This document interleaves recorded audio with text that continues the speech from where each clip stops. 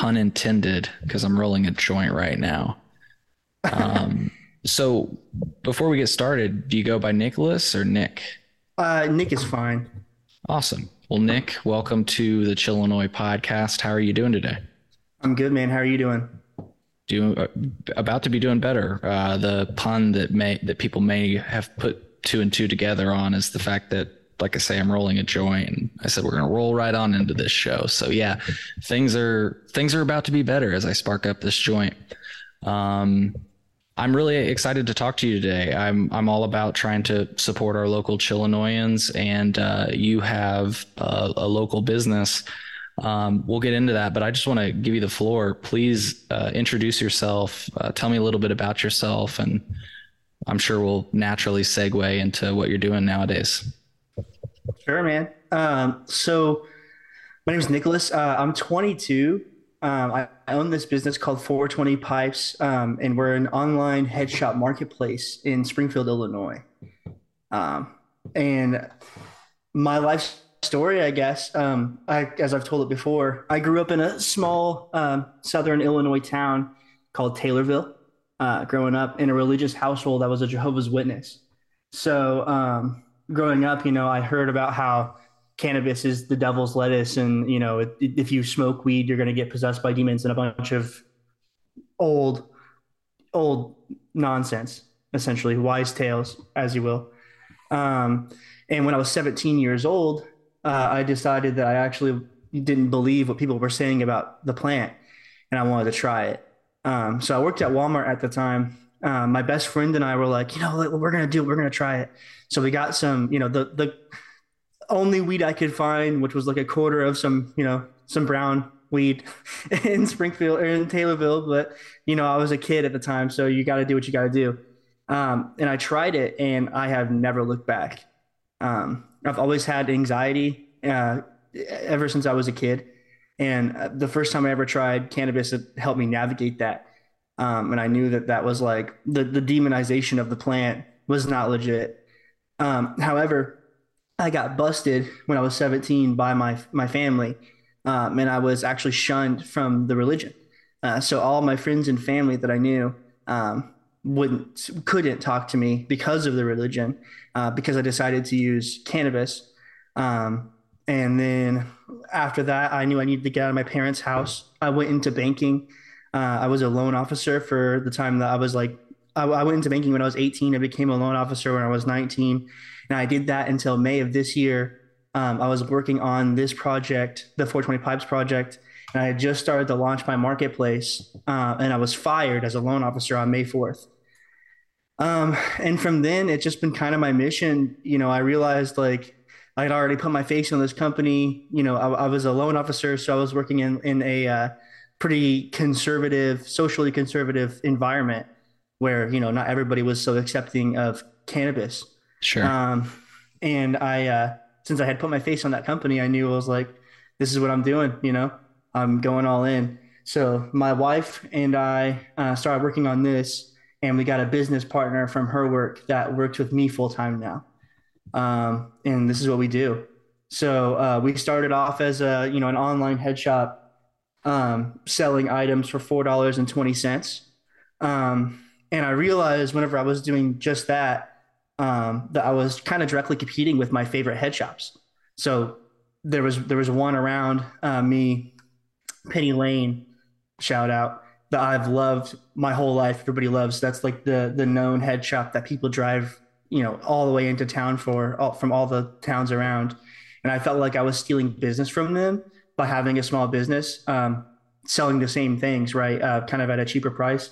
And I thought, like, how can I help people like that have been running, paving the way for all of us new people in a time where cannabis is legal, where they've been around since the 70s and they've had to deal with all the BS that they've had. And now, as everything gets legalized and people are adapting to the online market, what can I do to help those guys? So I started my marketplace platform, where I do, fulfillment and sales and stuff for these small businesses, all around town. And that's what I've been doing since April. My first partner was Prairie State Hemp. We started listing their glass online. But what we've seen is that even though cannabis is less and less taboo and the use of cannabis and smoking is less and less taboo, a whole bunch of head shops across the country, Illinois included, haven't adopted the online model. So, we help them with that. We help them have a broader reach of customers and, more online as well. So that's been my focus since then. And now we have 10 partners. So I'm really happy about that. Everybody that we work with is an owner operated, either a head shop or like a glass blower or somebody in that range. So we're helping exclusively small businesses sell all across the country. Very cool. Very cool. And the website's 420pipes.com, right? Yes, sir. 420pipes.com. Yes, sir. Awesome. Awesome. Well, folks, if it's easier, we've got that link in the podcast description. So whichever platform you're listening on, if you look in the description for this particular episode, you'll see a link to 420pipes.com. So that's super cool. Super Thanks, cool. man. So how's it been going? It's been a struggle, right? One thing whenever we're helping other small businesses, we're helping them sell online because of how many headaches come with selling online. A lot of these guys haven't needed to yet. And so they go to open up a shop and they get shut down. They can't advertise. You can't promote anything on Google or Facebook or whatever. And they haven't really had like a solid avenue to do that. And then it's expensive. So, we've taken kind of all those headaches and smoothed it out for them. But it's been a headache for us. It's like sometimes we're falling upwards.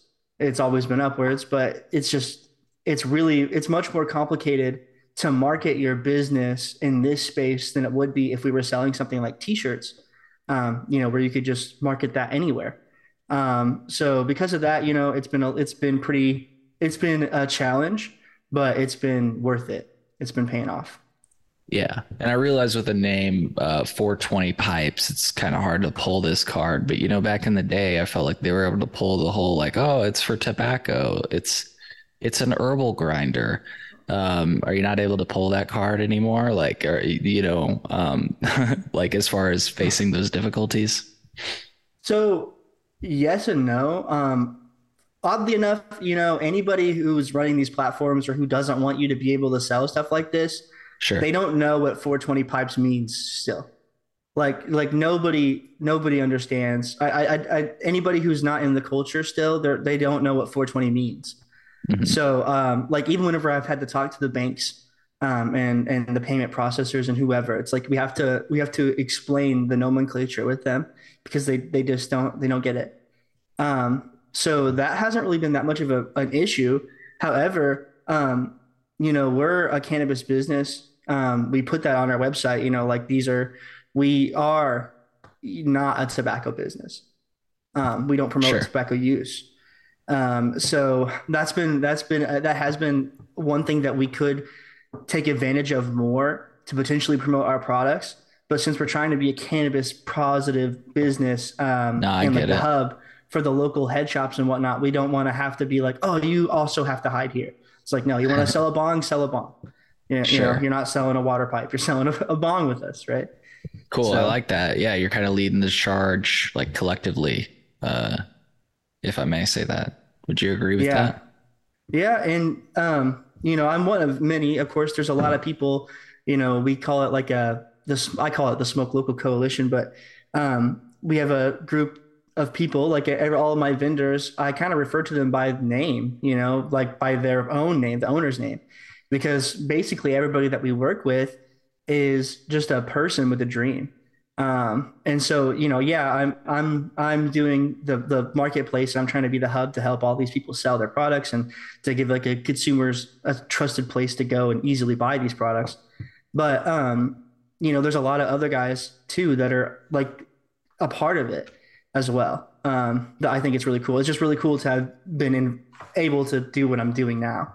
And I wouldn't be able to do that if there wasn't several other people that think like us that want to support small businesses and, support each other, and just be like cool with each other.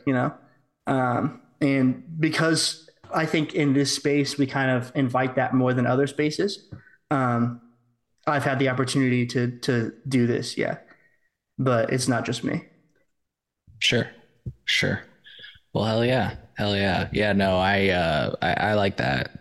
That's super cool. I only bring that tobacco thing up because it's just kind of a funny remnant of our past that maybe even at this point some people might like there comes a point where people might forget that that was a thing or because they've never experienced it. I don't mean to say they forget, they never knew, right?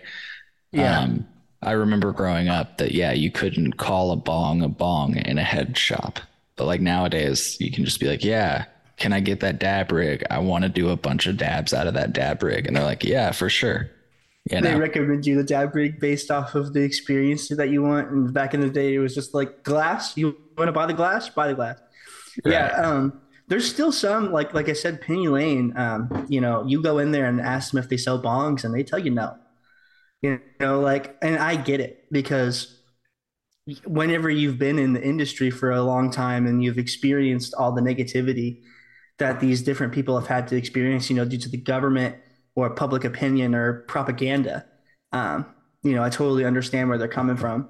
But one of my partners, Happy Hut, is also they're 23-year-old business owners, first time business owners that actually acquired that business in Decatur, and they still have some of those old signs up, just like as remnants, just like really funny old like don't say bong, don't talk about anything illegal, stuff just posted up at the store that's been there forever.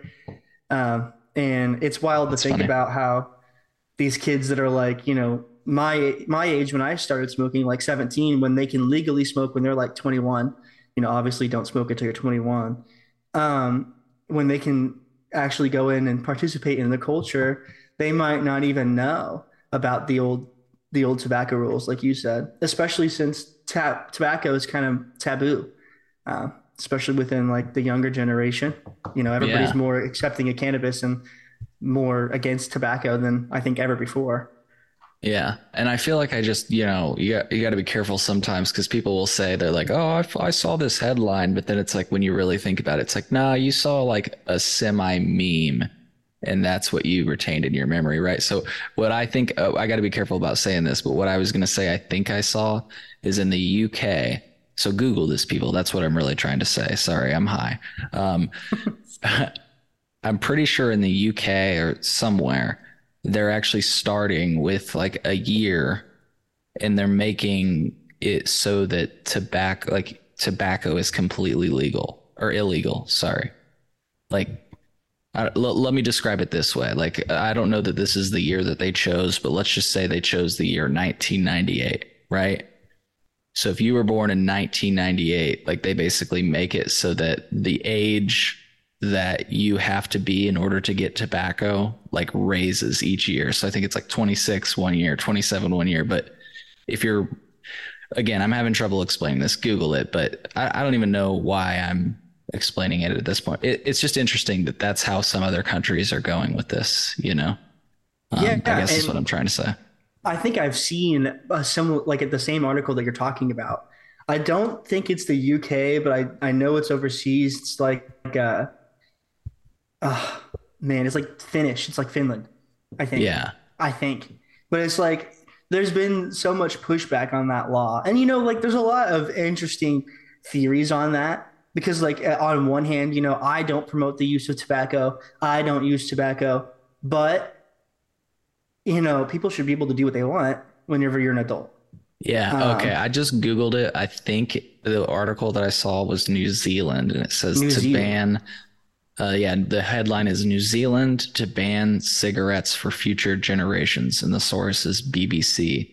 And basically they say anyone born after 2008 will not be able to buy cigarettes or tobacco products in their lifetime under a law expected to be enacted next year. Okay. So, and this was written in 2021. So it's possible that this didn't happen, like you said. I'm sure that rightfully so. I'm sure there were objections. Again, I'm not like, again, I don't know why I feel like we've talked about tobacco a little bit more than, than we ever might have planned. But again, I'm not a proponent of tobacco, but I'm also not a proponent of prohibition.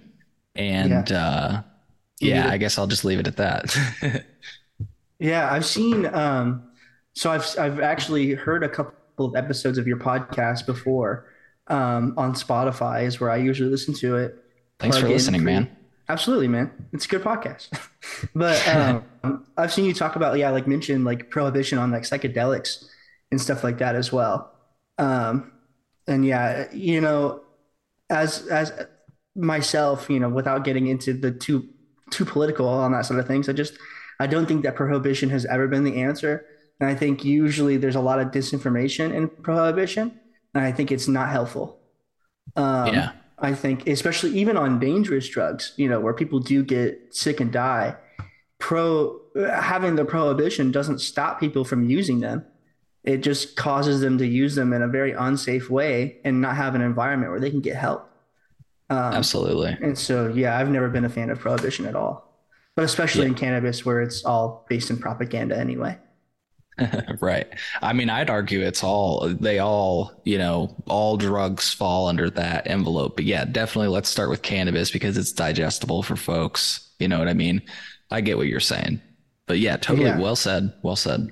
Thanks, Yeah. man. Yeah. Yeah. I saw, what was it? Colorado, they're decriminalizing, was it psilocybin mushrooms and LSD or something like that? Yeah, I believe all psychedelics actually. So, Sweet.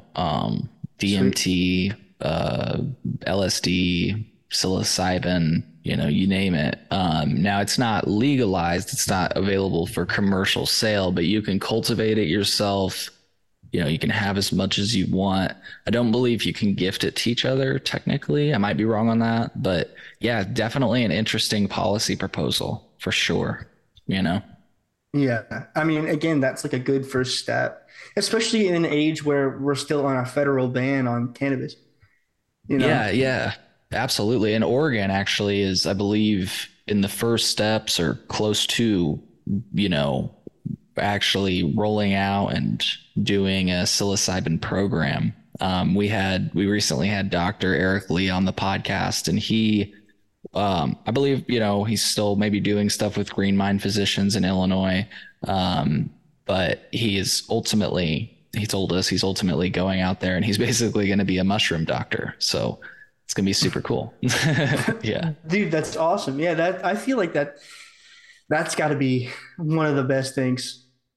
Just studying psilocybin mushrooms, I think there's a lot that we need to uncover about those, and especially growing up with the propaganda around those. There's a lot of people that talk about, oh, you have a bad trip and you never come back, and you get Right. brain damage from this stuff. And I could tell you, that's not the case. Even whenever you have bad trips, it's not like you're stuck in a bad trip.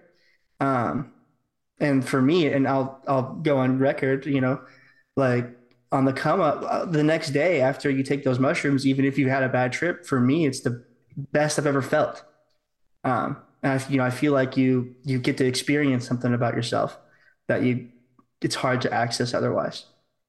Yeah. So I'm very interested to see, studies, actual legitimate studies on that.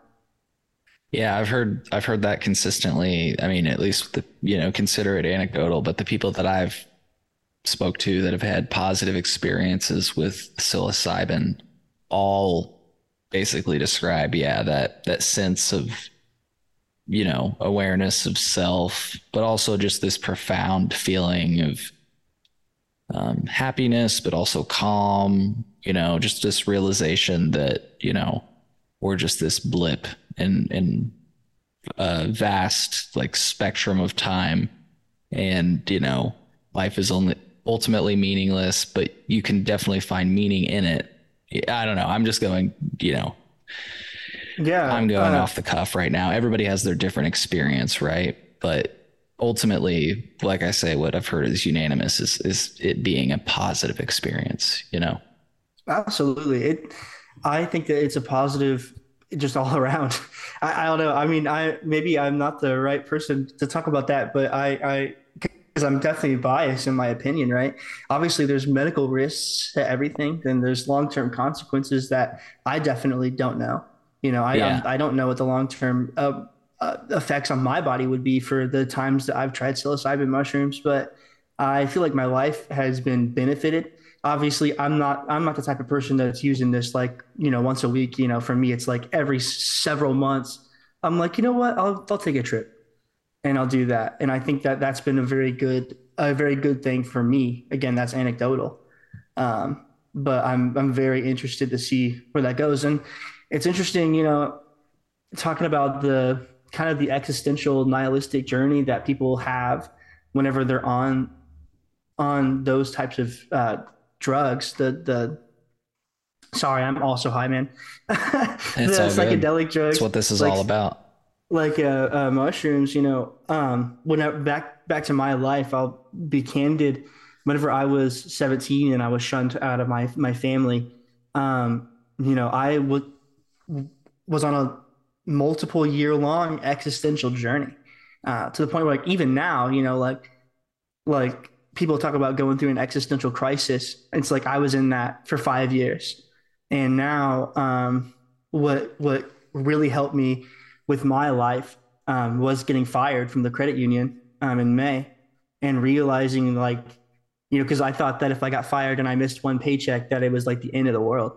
And now it's December, and I am only doing this full time, and I'm only, focusing on this, and we're dedicated towards this. And of course, I have the support of my wife as well, my business partner as well. So it's not just me, but the taking the step back and allowing yourself to decide what matters to you is like really important to me. And I think that a lot more people would benefit if, instead of like searching for a purpose or trying to find a third, external force to tell them exactly what it is that they need to do with their life, to, instead examine themselves and find out what works for them, what matters to them, and what's important to them. Because, like you said, we are just a blip. At the end of the day, like, I'll close this podcast. Maybe we never see each other again, or maybe we become good friends. But, like, at the end of the day, what matters to us is that we pursue what works for us, what we decide. But it's all about the decisions that we make, and not an external factor telling us, oh, this is what we need to do. I need to do X. For me, with 420 Pipes, I run this business because of not only is there a need for it, right? Not only is this a niche that I know that I can fill, especially with, big acquisition firms in Canada like High Tide buying all of the online head shops in America, just waiting for federal legalization because they think they can come in and acquire the whole nation, and run the game here. They can't and they won't. But not only is there that need, but there's also the satisfaction. I like what I do. I like helping small businesses, and I pursue this because of that external goal. And I think that a lot more people should do that. Like, don't be stuck somewhere that you don't like, and that just because you feel like you need to. So, Yeah, I mean, can I, like, if you think about it, somebody told me this way, and, maybe it was just that I'm just behind the tide and, everybody thinks about it this way. But for me, something that made me have an epiphany is like they were describing work, and they basically said that, work, going to work, they are paying you for your time out of your life. Like, your life is so short. And that is, like, yes, of course you need a paycheck, but, like, ultimately the reason so many, and I don't mean to say so many people are offering jobs. I get the impression that maybe, finding a job is maybe kind of hard right now. I'm not trying to say that finding a job is easy, but the reason that people offer jobs, right, is because they need to buy people's time in order to get their job done, right? for So sure. I don't know if when I thought about that, when I thought about it that way, instead of thinking about a job as like, oh, I need it for this income, it's like, they're paying for time out of my day, you know, they're paying for Yeah. my time and my focus, right? And your So, skills too. Yeah. and your skills, absolutely. So, Yeah. And that's another thing that I feel like people don't really talk about enough. As a business owner, I understand, you got to pay somebody, especially in the type of system that we're in at the moment. I pay somebody, I expect to get a little bit more than what I pay them out in value. Otherwise, I can't afford to pay them. Um, that it just doesn't make sense. But also, whenever you're right. an employee, and for me, I worked in banking. I wanted to do a YouTube channel. I had a financial, don't know, nobody look it up. I had a finance channel when I was like 19, because I realized that I knew way more about credit, and there was like way too many, like, too much misinformation on credit at the time. I made a bunch of YouTube videos. I almost Now, why got the hell fired would from you the. tell people not to look that up? That sounds like useful information. I'm just Well, joking. it's I'm just messing with you. okay. I was like, it's pretty cringe, so don't go over there. Yeah, I was a little. Yeah. That's Sorry. when I I hope I started didn't learning how to cut. make I videos. hope I didn't make you lose your train of thought. Please continue. No, you're good, man. I am high, so I don't really know if I have a train of thought, but um, but yeah, I mean, like I wanted to make those YouTube videos, and Right. I almost got fired for it. I had to take down like most of the content, hide a bunch of the content. And then whenever I went to the credit union, of course, I got fired for this business, but it's not even just about the amount of time that you're dedicating over there, because yeah, you're dedicating a certain amount of time. People talk about these hourly wages, like like I was making $21 an hour, plus commission, which is not much, but it was livable for my wife and I. Um, when I worked at the credit union, but it's also about you're not just dedicating 40 hours a week for $21 an hour. You're dedicating more like 45, first of all, after all your lunch breaks. But on top of that, once you have a somewhat professional job, you have to sign away so much of your liberty over to this company that they'll dictate what you do off of the clock, as in like, what you're promoting on social media, which, to play devil's advocate, of course, if you work for me and you go on, say something, insane on social Sure. media, then yeah, Sure. yeah, right. But like they get very specific, and they really want you to sign away a bunch of, your rights, and to Yeah. work for a company that pays you enough to maybe pay rent. Right. Yeah. Um, A few examples, drug testing or like, because that's a very clear violation of your liberties that's widely practiced. Another example, though, that I think you were specifically referencing is like if you worked at like, I don't know, some corporation, they may not want you like posting on your Facebook. Like if you're friends with people at work and you're posting on your Facebook, like, yeah, ripping my bong after work, like even though it's illegal in some states, they'll still call you on that, you know? yeah, yeah, and they can fire you for that too, and they'll put stuff like that in their social media policy, and then put it in a handbook that nobody ever reads, and then fire you if you do something like that, which is absurd. And drug testing specifically is definitely a little bit of a violation. I understand, like I have Oh, friends that yeah. Sorry. are Keep going. truckers. Oh, you're good, man. That are truckers that have to drive a truck, for a living, and they got to get drug tested to make sure that they don't have any cannabis in their system at all. And to me, I think that's a little absurd, because they can drink alcohol, obviously not while driving. They're still allowed to have alcohol in their system, but there's a zero tolerance for cannabis. Even though, like, of course, I would never promote somebody to smoke and drive, but people should be able to do what they want when they get off work. Yeah. It's definitely a nuanced topic for sure. But what I was going to say that I was just going to say that, it's more than a little bit of a privacy invasion. Like, and I'm not an expert in this. I've heard, I'm trying to think, I think it's Hamilton Morris talk about this, like urinalysis, and otherwise the analysis of urine, um, is such an invasion of privacy. Like they can see so much more than what drugs you've used. And now, whether or not you really care to share your diet, it's just the fact that you like involuntarily are basically sharing, a bit, like that's your DNA. Like it's just weird that we've Yeah, accepted it. you And know what? apparently it started during a debate in the 80s or 90s. Look it up, folks, where basically the presidential candidates all said, like, yeah, I'll take a drug test to prove I'm not on drugs, and they all did that, and it became common practice in, employment. So, Wow. Yeah, I've never even thought about the other things that they could see that, could be, your dietary information, like you said, or your health information. sure. If Yeah, I did. you're Yeah, sick or exactly. whatever, yeah, maybe you don't want to disclose that you have diabetes or something. And Yeah. now that's on your urinalysis. Yeah, that's wild.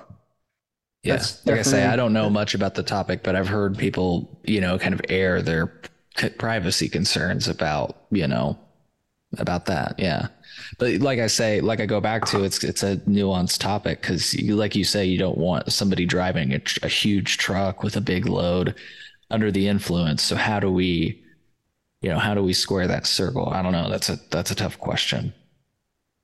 yeah, there definitely needs to be some sort of solution to that sooner rather than later. And it needs to not be this huge invasion of privacy.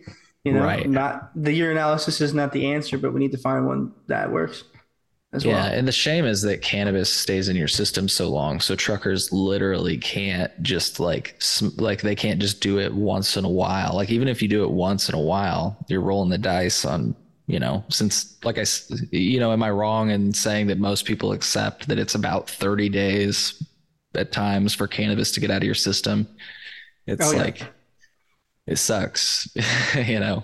So, Yeah, I know because working in banking, you got to pass the drug test anyway. So I know for me, what I would do whenever I would have to get a urinalysis is, and this is not advice, is I would stop smoking from the time that I had the first interview up until the time that I would accept the job. And then I would go to the corner store and buy those probably totally fake like kidney flusher things. And I would drink those. And then I'd buy like a 24 pack of water and just flush my kidneys until basically, and I wouldn't smoke until my drug test. So usually like after my first interview, I'll have a drug test scheduled within 12 days from that first interview. I'd buy two drug tests that I would test before my test, my official one, that home drug test to make sure that I would pass, and then I would still continue to just honestly be the most hydrated that I've ever been. It's pretty yeah. good for my system. Whenever you're afraid of a drug test, that's how you know you can get hydrated. But yeah, other than that, I would be amazed. I would be interested to see on how long it would take for me to pass a drug test if I just stopped smoking cannabis today. I bet it'd be a long time. Yeah. Yeah. Same. Same. Well, I guess, before we head out, once again, 420pipes.com. You can go there for tell us like what generally you have on there. I mean, it sounds like you have pipes, but do you have bongs? Like what you got on there, man? And then I've got other questions for you, but I want to make sure we plug, the business one more time before we talk about other things. For sure, man. So yeah, we sell pipes, chillums, hand pipes, grinders, anything that you could think of to smoke with, rolling trays, papers. We're partnered with a couple of Illinois companies. So one of my close friends and partners, Sam Brubaker, owns a company called Prairie State Hemp. We sell a bunch of their glass, but he's a CBD store here. We also sell like Spliff Society rolling papers, rose cones, stuff like that as well, like that. And we have an exclusive bong line. We partnered with a company from Lamont called CS Drift. That is an American-made acrylic bong line that we offer as well. So we have, I don't know, like over 1,000 products total now. And we're now we just got t-shirts, posters, socks, and apparel, stuff like that as well. We have a few partners for that. And I've been wanting to expand into a grow store. So that's my next venture. But as of right now, yeah, we have a clothing and apparel, and then just anything that you would need to smoke with. Very cool. Very cool. 420pipes.com. Once again, that's in the podcast description. So are you comfortable talking about being a Jehovah's Witness? Are you comfortable talking For about sure, that? man. Okay, cool. Yeah. Like, sounds wild. Um, just really quick, we had a comedian on in the past, Lucas McCreary from Austin, and he posted this funny, like, impromptu moment. He asked somebody, like, if they were religious growing up, and they said, yeah, they were Jehovah's Witness. And he, like, off the cuff responded, like, Was anyone here raised religious? Jehovah? Holy shit. I bet you got thick thighs, dude, just walking around all the time. You got calluses on your knuckles? Just fucking Dude, that's a first. Jehovah's Witness. That's a first. Get the fuck out, dude. Get the fuck out. I love you, dude. Get the fuck. I mean, you've heard that before. Get the fuck out. So you're used to it. Anyways, like, did you have to do that? Like, what was it like? Oh yeah, for sure. So that's like a requirement, right? So they tell you that it's not a requirement, but if you don't do it, then you're like looked down on in the church. You don't have like responsibilities, quote unquote, and you can't really like parents if you're not going out in what they call service. So that's the preaching work where they're going door to door, kind of like do like Bible sales, essentially. If you don't do that, then your parents, your friends' parents are all going to be like, oh, Nicholas, he's not going out in service. He's irregular. He's not a good Christian. So they see you as a bad influence. But yeah, growing up, that was definitely something that I have memories of as far back as I can remember, like being in a suit and tie as a baby through my adolescence all the way up until I was a teenager. Every Saturday morning, we would go door to door all throughout Taylorville, knocking on people's houses and trying to preach to them about Jesus. And then whenever I was 14, I made some friends with some people up here in Springfield. I still lived in Taylorville at the time. And a bunch of the people that I made friends with were all part of a fully American Sign Language congregation. So I went there. I knew nothing about ASL. I loved the language. I loved deaf people because one thing about me is that I'm kind of blunt, like not even in like a rude way, just naturally. I like people to be direct with me, and I'm inadvertently direct with people. And in sign language, like if I have a bad haircut, for instance, Cole, you might be like, oh, Nick, your hair is looking interesting today. Who cut it? But one of my deaf friends would just be like, your hair's weird. And I'm a big fan of that. So I fell in love with the language, and I really love the fact that like, if I'm at the ASL meeting, then I could just sit there and try to understand what they're saying. And that was fun to me, versus being in English and you're just getting preached at on the same stuff over and over and over again about stuff that, like what kid wants to go to church anyway? So it was more fun for me in that front. And then in order to be a part of the sign language church, you have to be more exemplary because you're leaving like English and you're going into a foreign language. They let us join anyway, even though we didn't really have the service time required to go, which was like, I think 30 hours a month dedicated to preaching. But from there, once I moved to Springfield, I homeschooled and I graduated when I was 16, and I focused on preaching in sign language. I was really excited about that just because, like I said, I was a kid. It was way more fun than English. And in preaching, whenever you're doing it for sign language, for the most part, you're going to small businesses and asking them if they know anybody who's deaf and trying to find them. So for me, it was less time that I had to actually spend preaching something that I was believing in less and less and less, and seeing the writing on the wall that, perhaps this is more of a dangerous cult than a religion. And then I started making friends and opening up to those friends where I would like every once in a while, I would say something that was not in line with the religion that I knew, like they believe in the Great Flood, right? The Noah's Ark whole thing, like they believe in that to its entirety. And I remember I told one of my best friends, I was like, yo, we don't believe in evolution, and we believe in this flood. And, we also believe that this flood happened only like 4,000 years ago. And if that was true, then God would have to create, and I think it was like over 1,000, like maybe even over 2,000 animals per day, every single day to today. Like that's why I had done the math on it, because I thought it was like crazy. Every single day until today to like have the amount of animals that we've discovered on Earth. Isn't that wild? And he's like, yeah, the flood totally didn't happen. And then that was, my best friend, Jesse, who, he's done some work with me, and he started this company with me. But unfortunately he can't focus on it full time with me right now. But hopefully one day he will be able to. Him and I became really close over that. And that's how we both decided to do cannabis as well, is because I had known, other people that liked it. He had worked in the restaurant industry. So of course everybody smokes weed in the restaurant industry. Oh yeah. And we were like, let's do it. So yeah, it was definitely, no holidays, no birthdays, no friends outside of the religion.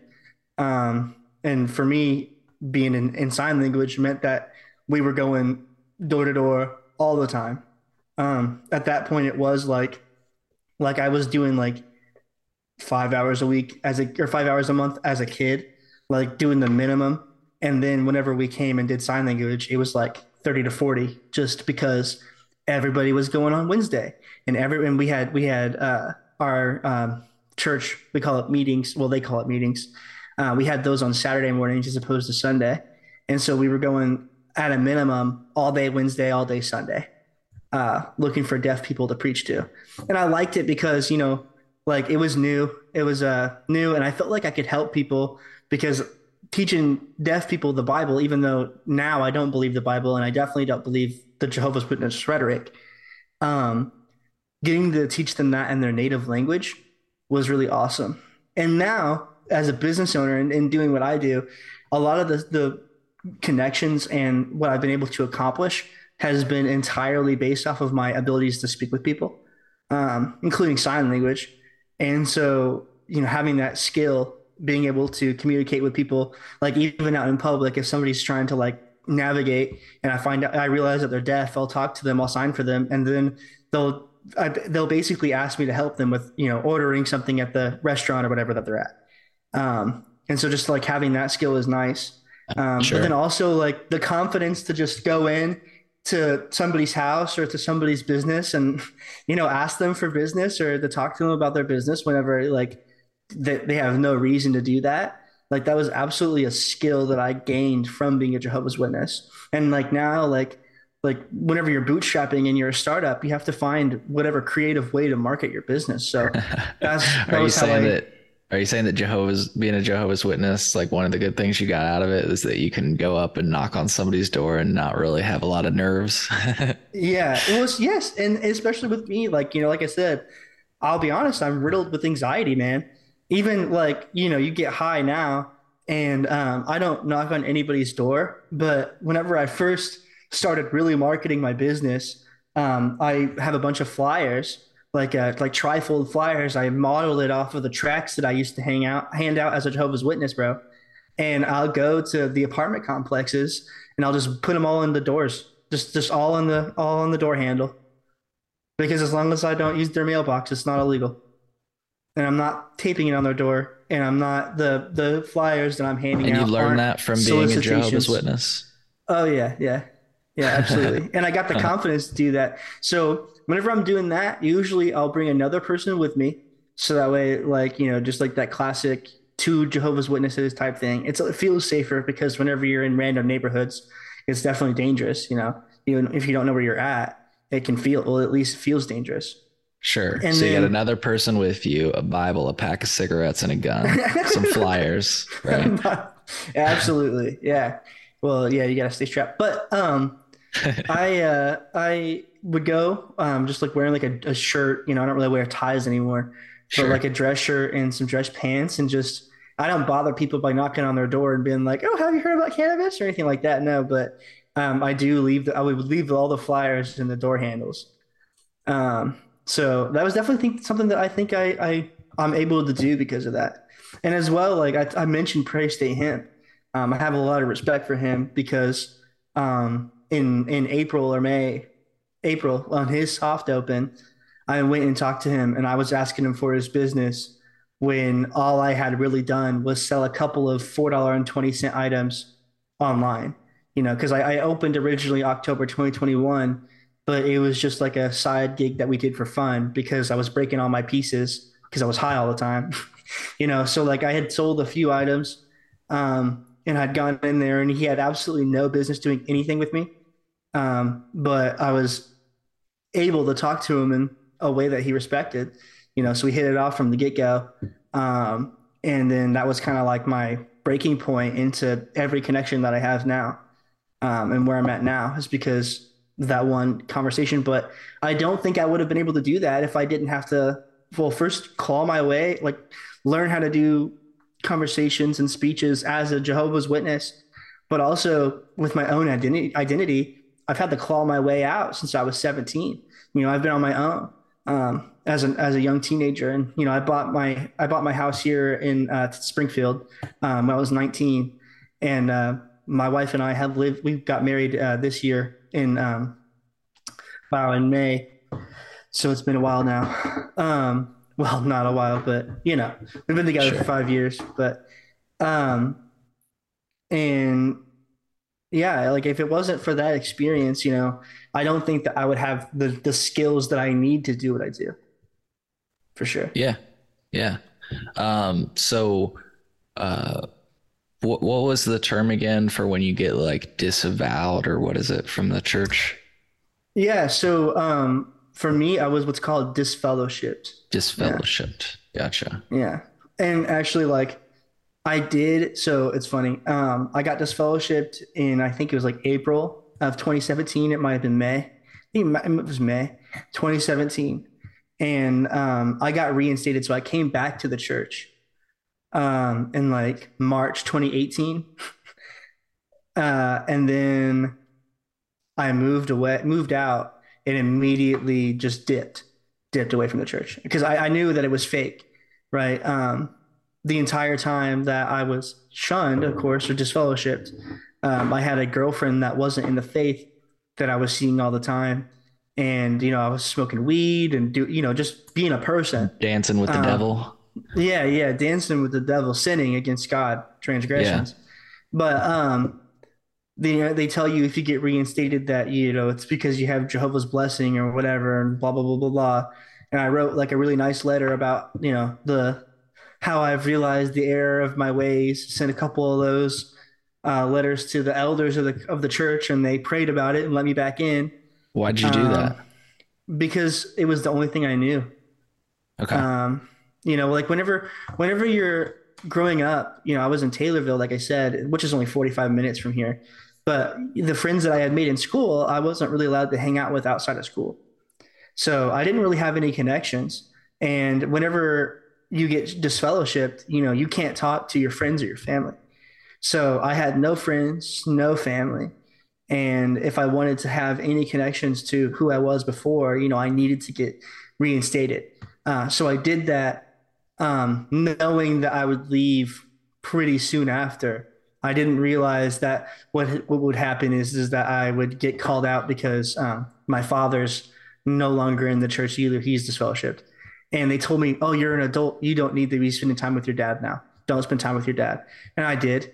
And I was at a haunted house in St. Louis, and one of the elders called me, and my pocket answered it. And they just hear a chainsaw and screaming, and I realized I had accidentally answered. And they're like, "Nicholas?" I'm like, "Yeah." They're like, "What are you doing?" I'm like, "I'm watching a movie." They're like, "What movie?" I'm like, "Mission Impossible 5." It was the only action movie out at the time. But yeah, from there, like I knew that they were going to want to try to talk to me or whatever, like meet me up and disfellowship me again. And so I went and told my mom. I had dinner with her one night, my mom and my stepfather. And I was just like, I want to, tell you I'm never going out in service again. I'm never going to the church again.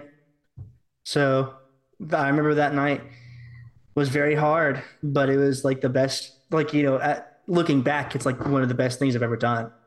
Um, but yeah, just being like, just ripping the band-aid off and telling people that no, I'm absolutely not going to be a part of this.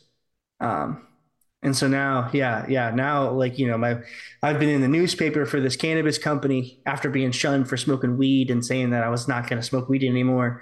So I have no idea what my official status is in the church, but whenever you become like a publisher, so like whenever you become like a unofficial member before you get baptized, um, they gave you a publisher card, right? So I became an unbaptized publisher when I was like 10, and they notate everything about you on that. So if they think that you're like, you know, going to be somebody that's strong willed, or would ask questions, they'll put that on the card. If they think that you're gonna just be submissive and fall in line, they put that on the card. But they put like all of your sins on it too. Like all the meetings that I would have to have with the elders, they would notate the things that I would tell them. And like any basic thing that you could do as a boy, like you can't watch any porn at all, or you get disfellowship. You can't, Like, how have. did that type of stuff come up, or like what?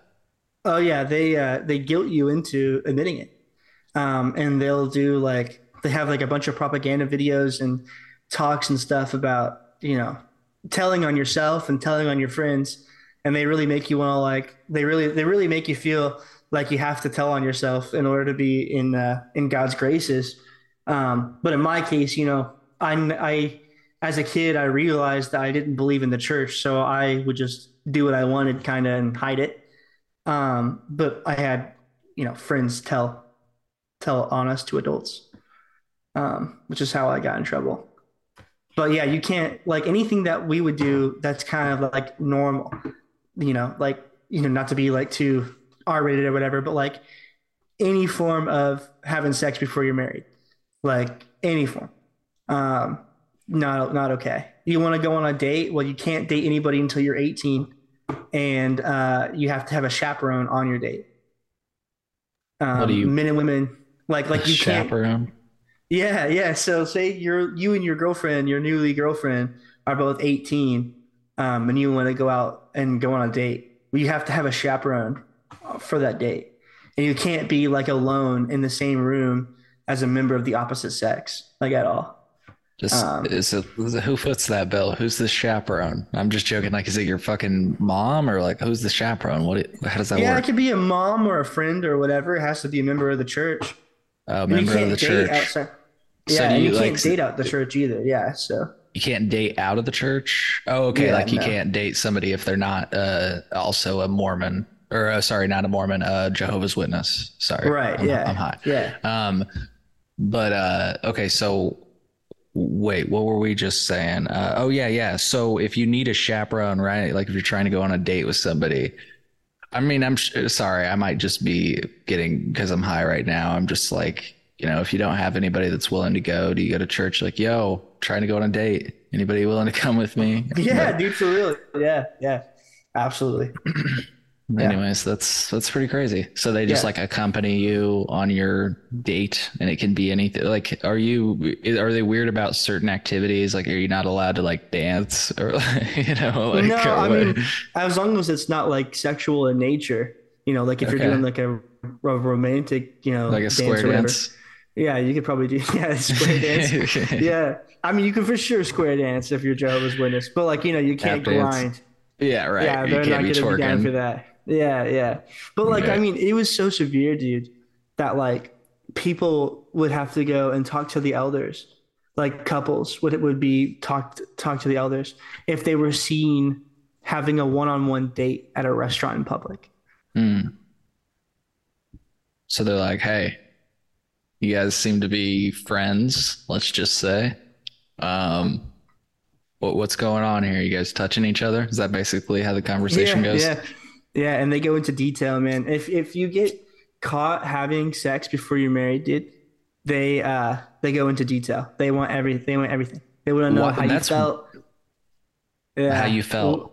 Yeah, all the details, like where the hands went, how long. If you knew how many thrusts they Was she looking did. at you? Yeah, yeah, yeah. Literally, were you making eye contact? Was it upright? Was she face down? Yeah, yeah, Did it dude, feel in really detail. good? Did you like Yeah, it? Like, yeah, yeah, exactly. Yeah. How many wow. times did it happen? Did you go to completion? Did both of you complete? Yeah, dude. Yes. Yes. Are there particular things you enjoy? Yeah, yeah, literally. You should have no expertise at all. And on top of that, you can't masturbate either. So Right. like they got all these sexually repressed kids that are like 18 that can't masturbate and they can't have sex until marriage.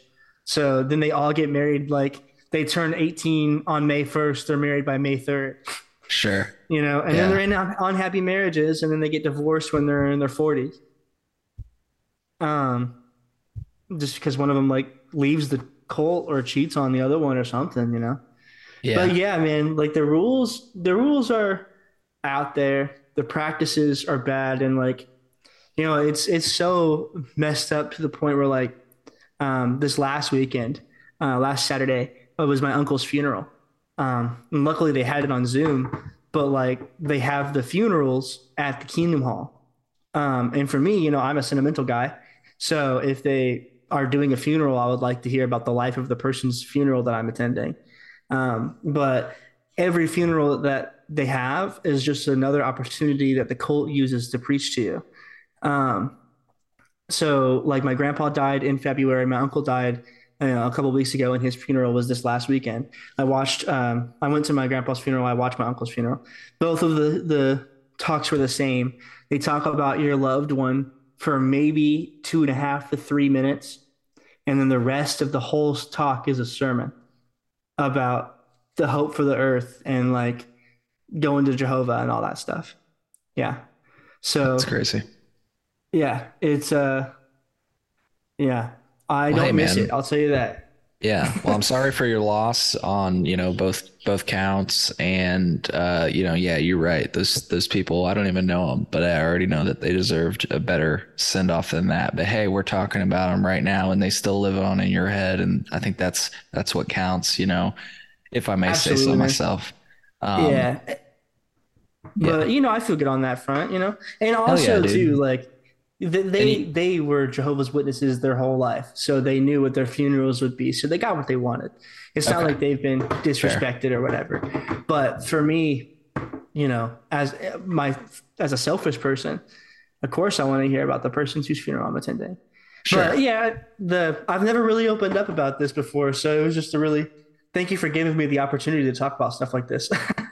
Yeah, no, for sure. It's something that I mean, as long as people are comfortable, we try to talk about anything and everything on this show. And I guess just a few final questions because you kind of alluded to it earlier, and then we can wrap up. Like, it sounds like one of your friends is with you in business, right? Or Mhm. wait, you said they're maybe busy doing other things, but they're out of the church, right? I don't mean to make you speak on behalf of them, and if you'd rather not, that's okay. Yeah, yeah, they're out of the church. Absolutely. Yeah, yeah. Oh, yeah. Yep. Do you have other Um, friends that got out? luckily for me, some of them did. But whenever it's different because whenever you're in the church, you call everybody brother and sister. And that's your whole life and your whole life revolves around who goes to the church. Like, I have people that I feel like are estranged siblings that have left the cult as well. But I'm not really close to them. Unfortunately, all besides my buddy Jesse, who I was talking about, and his brother Paul, nobody else nobody else has left. A couple of my cousins have left that are older than me, but most of the people that I grew up with, that I love like brothers, um, that I spent all my time with, are still in. My best friend of all time, growing up, I'm an only child. I don't have any like brothers or sisters. I have a stepbrother and a stepsister, but besides that, I don't have any brothers or sisters. Um, so this boy, his name is Noah, that I grew up with. He got married a year or two ago, and my mom told me, like, like on one of the few opportunities that I actually get to speak to my own mother, she told me that my best friend of all time, who was like my brother, got married. So no, not really, not really. I hope they do though, You for hope they them. do what? That they do well or whatever. You wish them That they well. get out. Yeah, man. I hope that they get out. Yeah, Oh, you hope they get out. I gotcha. yeah, Gotcha. yeah. Yeah. Are they allowed? Like, maybe this is a stupid question, but like, would he be allowed to like listen to something like this or or is that an endorsement? Like, I mean, of weed and stuff. If you listen to content that's talking about anything like this, like, are there rules like that? Oh yeah, for sure. So, like for one thing, if something's like an R-rated movie, or even like like I said, you can't watch porn at all. But like if you can't watch like R-rated stuff too, so I didn't really grow up getting to watch Cheech and Chong or anything like that. Yeah. I didn't get to experience that until, relatively recently. Um, yeah. He probably wouldn't listen to this podcast at all because, of course, cannabis is already taboo and Right. prohibited. But on top of that, anybody that is a Jehovah's Witness that would be listening to this podcast would probably turn it off from minute one when I said that I grew up as a Jehovah's Witness and I know I'm not. Yeah, Sure. Fair yeah, because enough. they can't support me. Yeah, so they wouldn't want to I give just listen figure I'm time to that sure. at all. Yeah, I'm not trying to dwell on this or whatever, but I just figure if he, if you guys were really, as close as you say you were, I'm sure that from time to time he thinks about you, and you know how it is. You search each other up online. I'm sure you've done it. I don't know. Have you? Oh I yeah, don't know. No, well, you don't even have to oh say that, yeah, but like, you know what I mean? You look each other up online, like, cause you care about each other still. And yeah. I'm sure he looks up your name sometimes, and I don't know. Yeah, but like you say, maybe he listens and he's like, nah, I don't want to, I'm sure maybe I doubt if, like you say, if he or anybody in the church were to listen, they would have stopped, like you say, maybe towards the beginning when you said what you said. I don't know. Yeah, and if they didn't stop then, they definitely stopped 20 minutes ago whenever you asked me to talk about it. Because they knew it was not going to be an endorsement. And see, for them, they're not even allowed to talk to me at all. So hearing something like this, they would think that it's the devil's influence. I'm on a drug podcast talking negatively about the church. That's like the worst thing that you could do. Yeah, Damn, we're out yeah. here. We're out here doing it, committing sins. Anyways, But yeah, anyway, one promotion though, for committing sins, we're doing a coat drive at Prairie State Hemp. So sweet. if you wanna go donate to a heathen, uh, do a coat drive. We're going on until the 19th. So yeah, we do a little bit more than sin out here. That's awesome. So, coat drive, to make sure that people that don't have coats, right? For people that are high Yep. right now and may not know. That may be me. Thank you for clarifying. So yeah, do you have like you said when is it? And do you have like a link maybe Uh, we can throw in the description? yeah, I'll email you the Prairie State Hemp link. Yeah, so it's over at Prairie State Hemp downtown in Springfield. And then it's 20% off. We're honoring it on 420 Pipes and in store, and I believe online at prairiestathemp.org. So if you donate a coat to them, I'll be helping donate those coats on either the 19th or the 20th of December to the houseless here in Springfield. Very cool. So Very cool. Well, thank you for doing something very charitable like that. Um, And yeah, folks, check that out. I'll try to throw the link or the information in there. Just look up, you said Prairie State Hemp. You can find the information online for that. So yeah, it's also on my Instagram as well. And that's FOURTWENTYPIPES. We got actually it's on my story right now. So perfect. Sweet. We'll throw the Instagram handle in the podcast description as well, folks. So just check that out. It's got all the links. Make it easy on you. So, Nicholas, it's been a pleasure speaking with you today. Thank you so much for telling us about 420pipes.com. Folks, go there, get it, get all your weed stuff there. Like he said, he's got everything you need. thanks, man. So, yeah, absolutely. Absolutely. So thank you so much. And folks, we hope you found value in this episode of the Chillinois podcast. We'll see you on the next episode.